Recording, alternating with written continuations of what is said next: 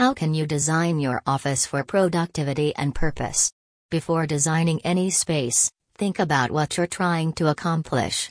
What challenges does your team face? How can the space serve their needs, and how will it change with the team? Note how people use the current space and think about how it will need to evolve.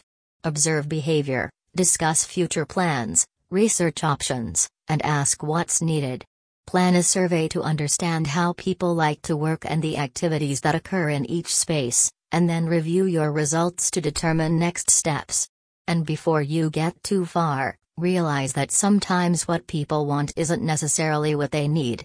You might not be able to accommodate every wish, but your team should feel included in the process and feel heard. Keep in mind that you'll need to see what works, observe the actual usage of the space, and iterate. Thank you. For more information, visit our site www.spendinindia.com.